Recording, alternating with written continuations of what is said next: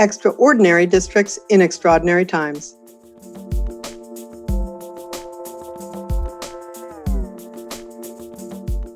Hi, this is Karen Chenoweth from the Education Trust. In this podcast series, we are talking with educators we know are thoughtful and effective to hear how they are coping with the unprecedented closure of their school buildings and how they are planning for the future.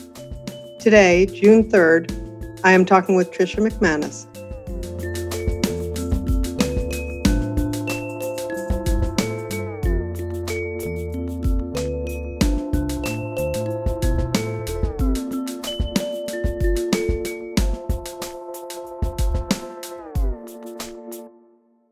Today's conversation will be a little bit different from our previous conversations because Ms. McManus is neither a principal nor a superintendent. She is the former Assistant Superintendent for Leadership, Professional Development, and School Transformation in Hillsborough Public Schools in Florida, which is a bit of a mouthful.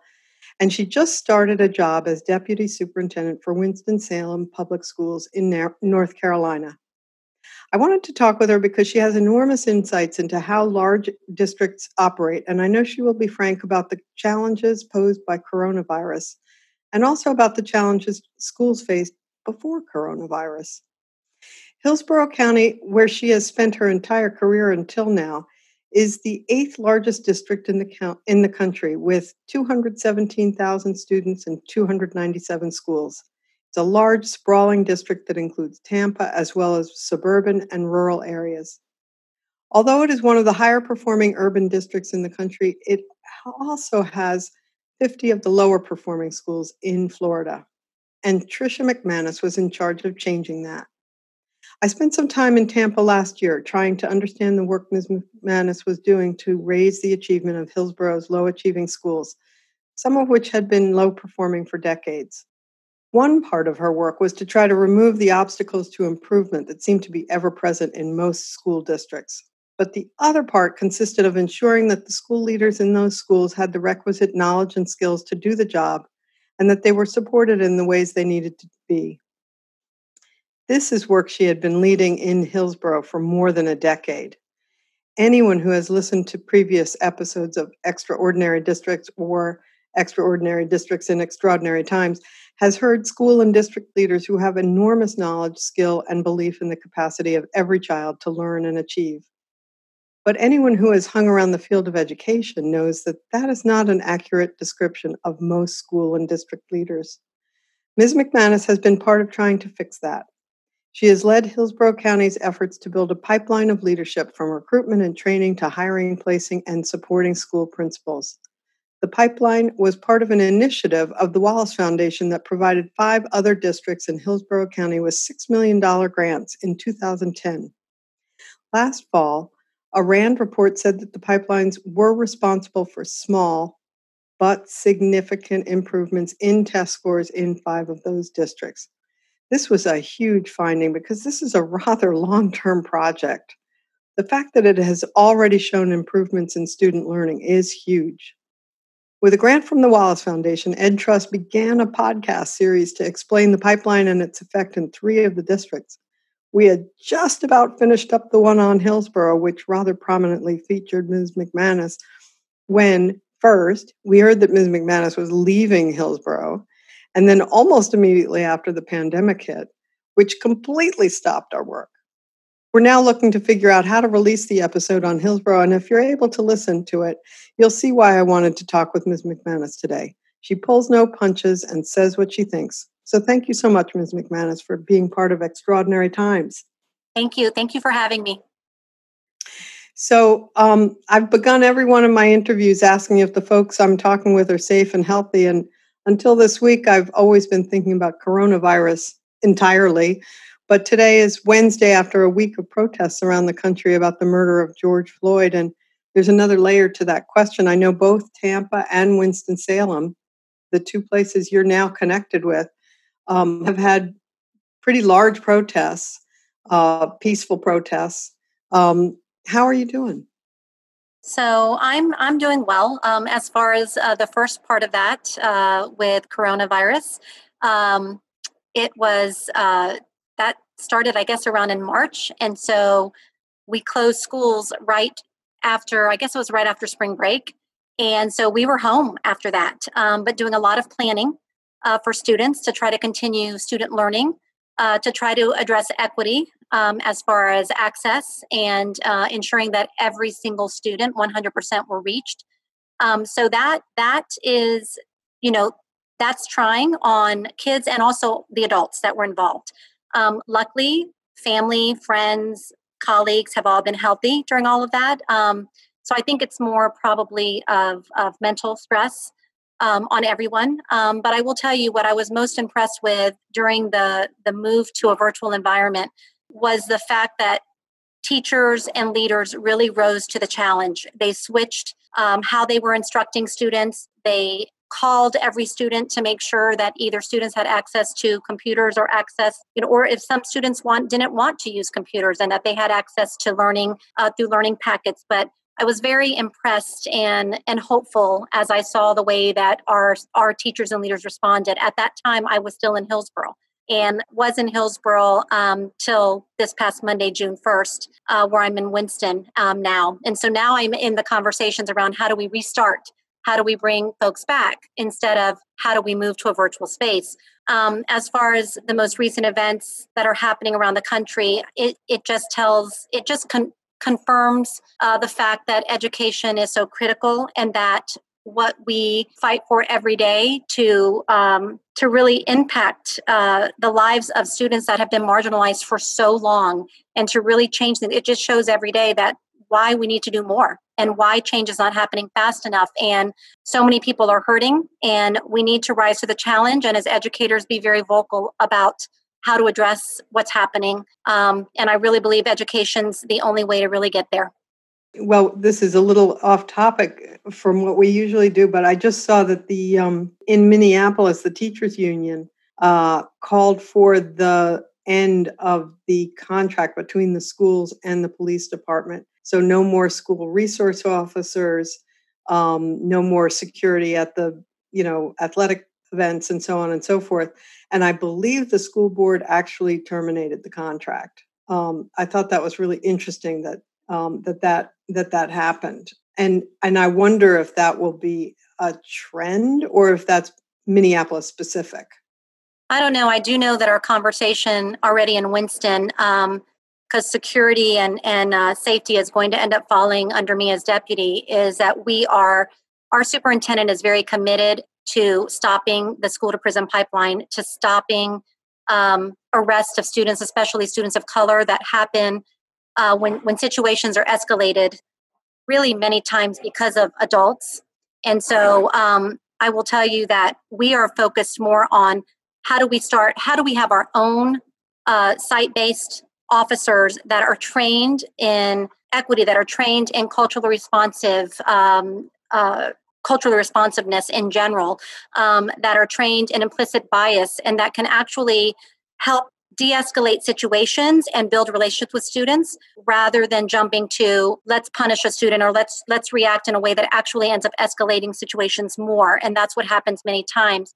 I will tell you, I do know that there are, just like with teachers and with like every professional, you're going to have different people with different beliefs. And so I do believe that, we also don't want to not focus on safety, because at the same time, you've got school shootings that happen that really kind of amped up the safety measures. But just because you have law enforcement, we've got to have law enforcement officers that are trained and that actually believe in the fact that we need to be responsive to students. We need to know who they are. We need to build relationships, and we should not, criminalize what we're doing with students in our schools. And I just think education, again, I'm going to go back to, I think we need to educate, but then we need to hold people accountable. And I think as we start holding people accountable, things will start to shift.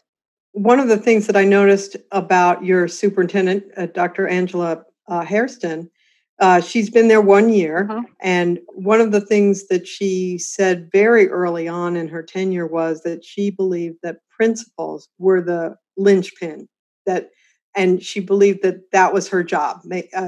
I forget the exact wording, but essentially her job was to make sure every school had a principal who could lead improvement. Is that a fair way of putting it. Absolutely. And a lot of the change. And that's what you're going to be in charge of, right? And I'm so excited because I believe the same thing. And I will tell you, so the principal sets the tone for the building. And I can tell you, in the building I was in, kids were not going to be treated. They were not going to be treated unfairly. And I don't care, honestly, what they did. We were going to show respect.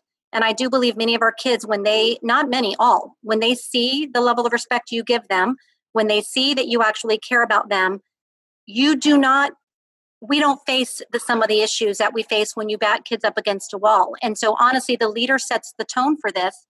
And so having great principals in our buildings that actually have belief in all students, that are going to build relationships with all students, that are going to make sure all students have access and opportunity, equal access and equal opportunity.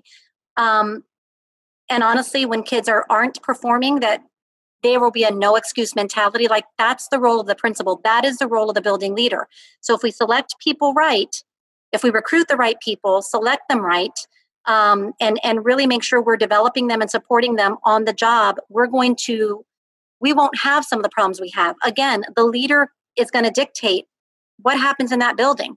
And kids getting suspended, the disproportionality, all of that can be controlled by the leader and their beliefs and what they are willing to allow to happen in their building and what they're not willing to. So in my opinion, as a large school district, you can control for that. You can control for that, for how you recruit, hire, select, develop, evaluate, and then hold your principals accountable. So the fact that Dr. Hairston has made that a key in her, or a core action in her superintendency, or one of the first priorities, I think is powerful. That's why you were hired. You were hired to do that. And now you have to deal with coronavirus. So how are you matching those two things? So it's so getting to know a system through a computer is not easy. I will say that, and it's frustrating. But I will tell you, so we're on meetings. And let's just back up 1 minute. You started 2 days ago in Winston-Salem, right? Monday. Yeah, and you moved to a new apartment, and you're sitting in the apartment talking to all your colleagues on the phone. Exactly. And they've been amazing. I mean, we're on back-to-back meetings. I mean, we have meetings for reopening of schools. We have meetings for, right now this afternoon, we have a meeting because we're shifting our model of principal supervision from a model that was built on levels. So a principal supervisor would be just with elementary principals or middle school or high school. Now it's going into an area model, which is what I was used to in Hillsborough. And so this afternoon, we'll be on a Zoom with all principals, none of which I've met face-to-face yet. It's all been through Zoom. I guess this is face-to-face, but you know what I mean. I haven't been able to actually, see them in person. But that'll be this afternoon to explain the why behind this model. We're doing an area model, and that is part of that is to actually build relationships with whole communities, and making sure that our area superintendents are in our communities, are knowing our communities, and also just that we are able to synergize between feeder patterns of schools and really provide a comprehensive coaching model for our principals and communities of practice. And so every day, pretty much every hour of every day, we've been on Zoom meetings. So the planning continues. I think what I'm missing the most, though, is the synergy you get from face-to-face meetings with chart paper all over the walls and markers all over the walls and brainstorming, and but we're making the best of it. How are schools in Winston-Salem thinking about opening?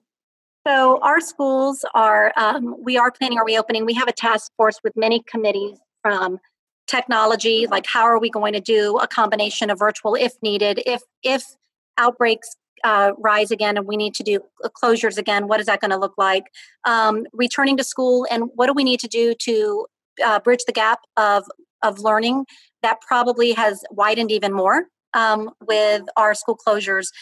And so, planning what is face-to-face going to look like? How are we going to keep following CDC guidelines, but also ensuring that those gaps are closed? And so I know that I've been doing a lot of research around tutorials, and some articles came out last week that were in, I can't remember now, but it was a online newsletter that I received that really talked about the power of one-to-one tutoring. And so how do we give our kids that need it the most one-on-one daily tutoring until we can really catch them up and close achievement gaps. And so like I think we're thinking of all of these things. And so it takes a lot of people on calls every day trying to figure this out. Principal voice is huge. Yesterday, I was on a call around athletics and coming back with athletes. And when is that going to happen? And principals are right there on the calls, which I think is really powerful, helping to make the decisions about how are we going to return? How are we going to keep the players safe? What is conditioning going to look like? And so there's just so many questions right now that are being addressed.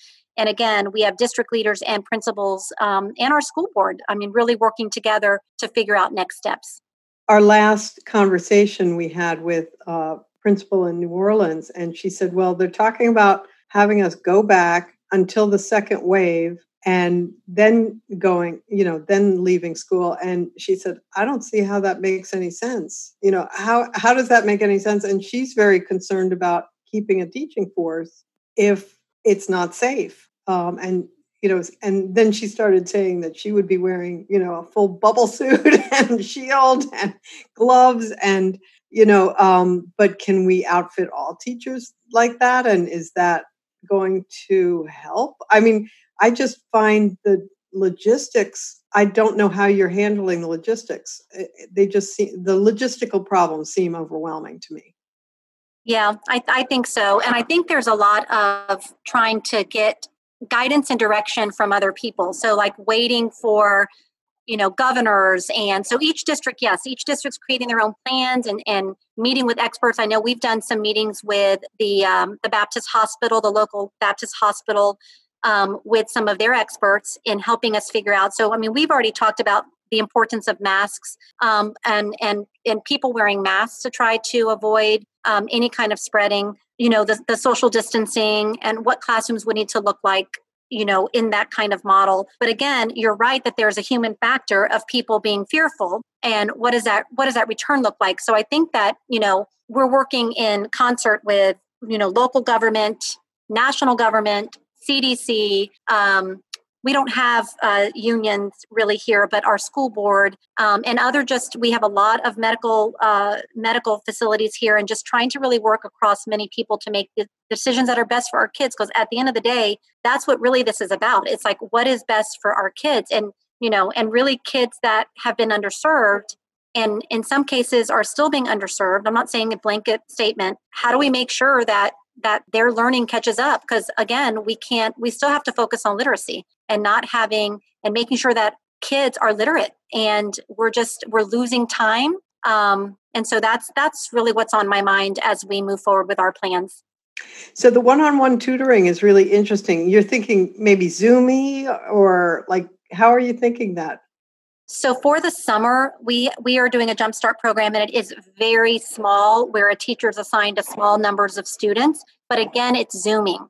So my thought is when we are able to come back face to face, that we hire, because in what I've read in some of this research, it's not about it has to be a certified teacher to provide this one-on-one tutoring. It was more like there are places that are hiring lots of college students or other volunteers, as long as they have a strong curriculum, as long as they know what to do with students, that it's really more about the one-on-one consistency, for many days, like every day of the week. Like that could actually really impact data and impact results. And so that's how I'm thinking of for this summer, though it will be virtual. We are not bringing student back for learning this summer that is not virtual. So again, it's going to have to be ensuring that every student that really needs summer, because summer is really not about everyone, it's about who are the students that need it, and then making sure they have the tools. So a lot of this, honestly, is also the work of our student services teams and connecting with kids regularly, our social workers, our guidance counselors, people that don't have a classroom but are instructional coaches, connecting with kids one-on-one and making sure that they have what they need. I know when I was in Hillsborough before I left, our goal, and it came clearly from the superintendent, was to reach 100% of students. And so when we got a list of kids that had not responded, either they had not come in and picked up a laptop or had not come in and picked up a learning packet, we created backpacks of packets, and we took all the addresses and we went door to door knocking. I did that. My team did that. We knocked. When a parent came to the door, we said, hey, we miss you. Here's the number to the school. Please reach out. We care about your child. We want to make sure their learning continues. What can we do for you? And all that data was then taken back to the school team so that they could act on that data. But to me, when we're talking about equity in COVID and non-COVID, it's really about whatever it takes. And we can't always follow. I mean, sometimes we gotta really, not sometimes, all the time, think outside the box. Like, it cannot just be, well, this is what the rule says, or this is what we can. We got to think, okay, then how do we still in a safe way meet the needs of all students? And we have to go. It really, the message for me is whatever it takes. And so you need people that are willing to think outside the box with that. And that's what I'm seeing right now in Winston, is some leaders that really want to make sure we're meeting the needs of all kids and do it outside the box, but also following safety guidelines. Now, you told me, we had a brief conversation before this, and you said that Hillsborough is really opening up much quicker than Winston-Salem. So what's the difference between those? I think, honestly, a lot of it's driven by the state in general and by the governor. As far as what's opening, I know that in Hillsborough, like, our restaurants were opening. They first opened, at 25% and then 50%. But what I was seeing there was much faster movement. And when I got here, we're still, to me, behind here. So I don't think it's the school system that doesn't want to move as fast. I do believe it really is dictated by more the local government and or the state government, and how they're opening, like what their stages look like for opening. So I think that Winston's just behind. And I know there's been, from what I've been told, and I don't know specifically, but that there's been a spike in some cases here. So I think they're being extremely cautious in how they're opening back up. Hillsborough moved pretty fast. I mean, not Hillsborough, Florida in general. Yeah, Florida, and it's had a huge spike in cases. Exactly. So that makes me very nervous, honestly. Yeah. But maybe I'm just getting old and I'm nervous. I don't know. I think a lot of people are. It's never expected this would happen in my career in education or in general. No, and I have to say, I feel for Dr. Hairston. I mean, what a heck of a year to start a new superintendent. I know. Is there something good that can come out of this? So I do think that it's just adding to the fact of the why behind the achievement gap.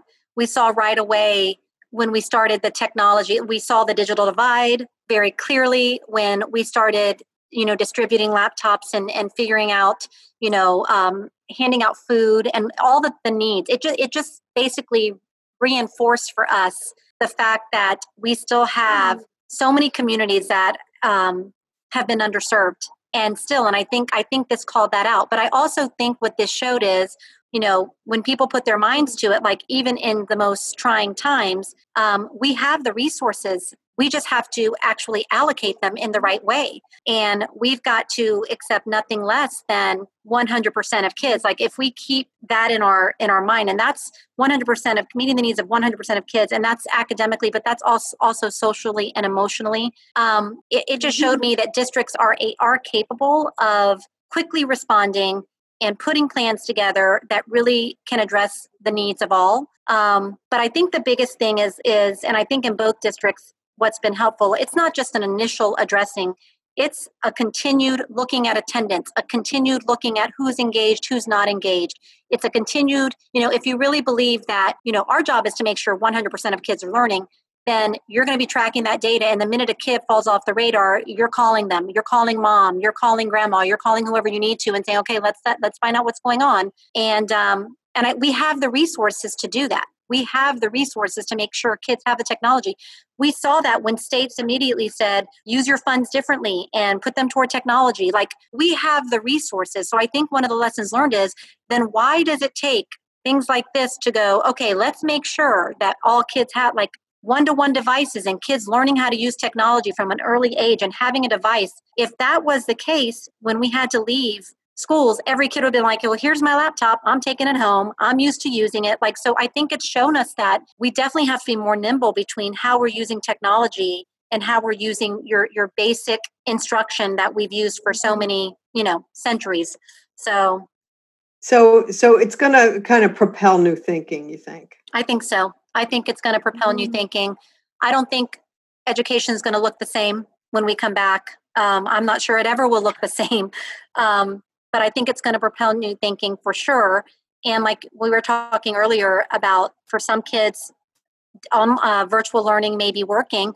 Maybe there's going to be more offerings of virtual learning, more blended learning models that have not been used as much. I mean, right now, in many cases, you're either doing all virtual, or maybe you take one virtual class because it's a requirement, or you do all or you're all face to face with that one virtual class. But maybe there is definitely place for a blended model, or for kids to be in the actual school setting at different times. And I just think there could be some creative scheduling and creative processes that come out of this to really try to change how we've been educating students for so long, that obviously with achievement gaps we have hasn't worked for every kid.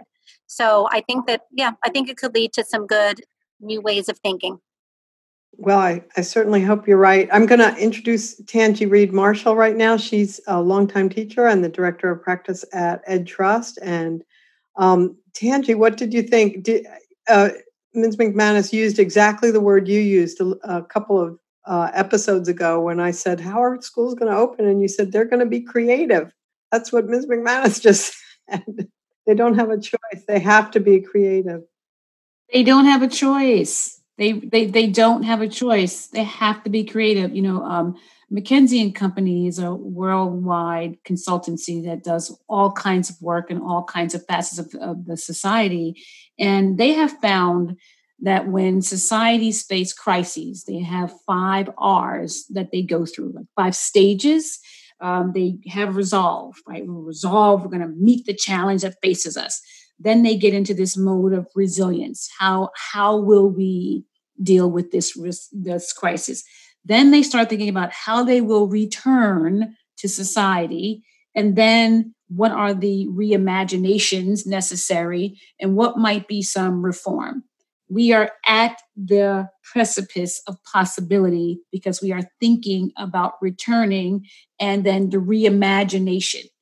Reform in education takes on a really nasty connotation because nasty things have happened. So I won't say that word, but we know what it means.